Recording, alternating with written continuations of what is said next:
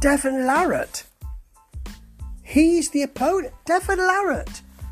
I know they had to get someone quickly because Eddie Hall tore his bicep, but Devon Larratt facing Thor Bjornsson in a boxing match in September. Devon Larratt's an arm wrestling champion and well thought of in that field, but this is arm wrestling. Matt Rhodes broke this news and does some great work and continues to do so.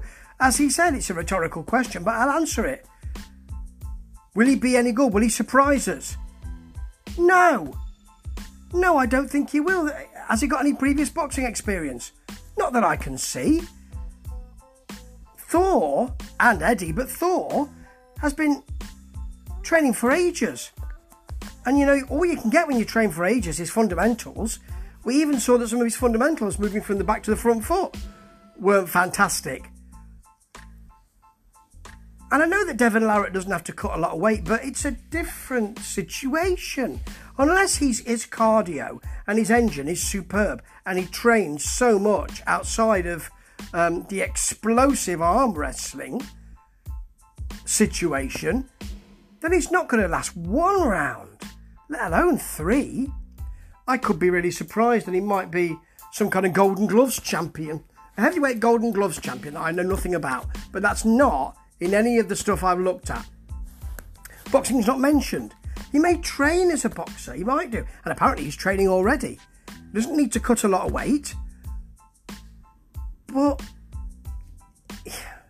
really, what we're looking at is it's August, September. He's got a month to learn from maybe scratch the fundamentals of boxing. What? This is like someone walking off the street to do it. Oh, this could be either hilarious or dangerous or surprising. It's certainly got us talking, hasn't it? But boxing's not something to be trifled with.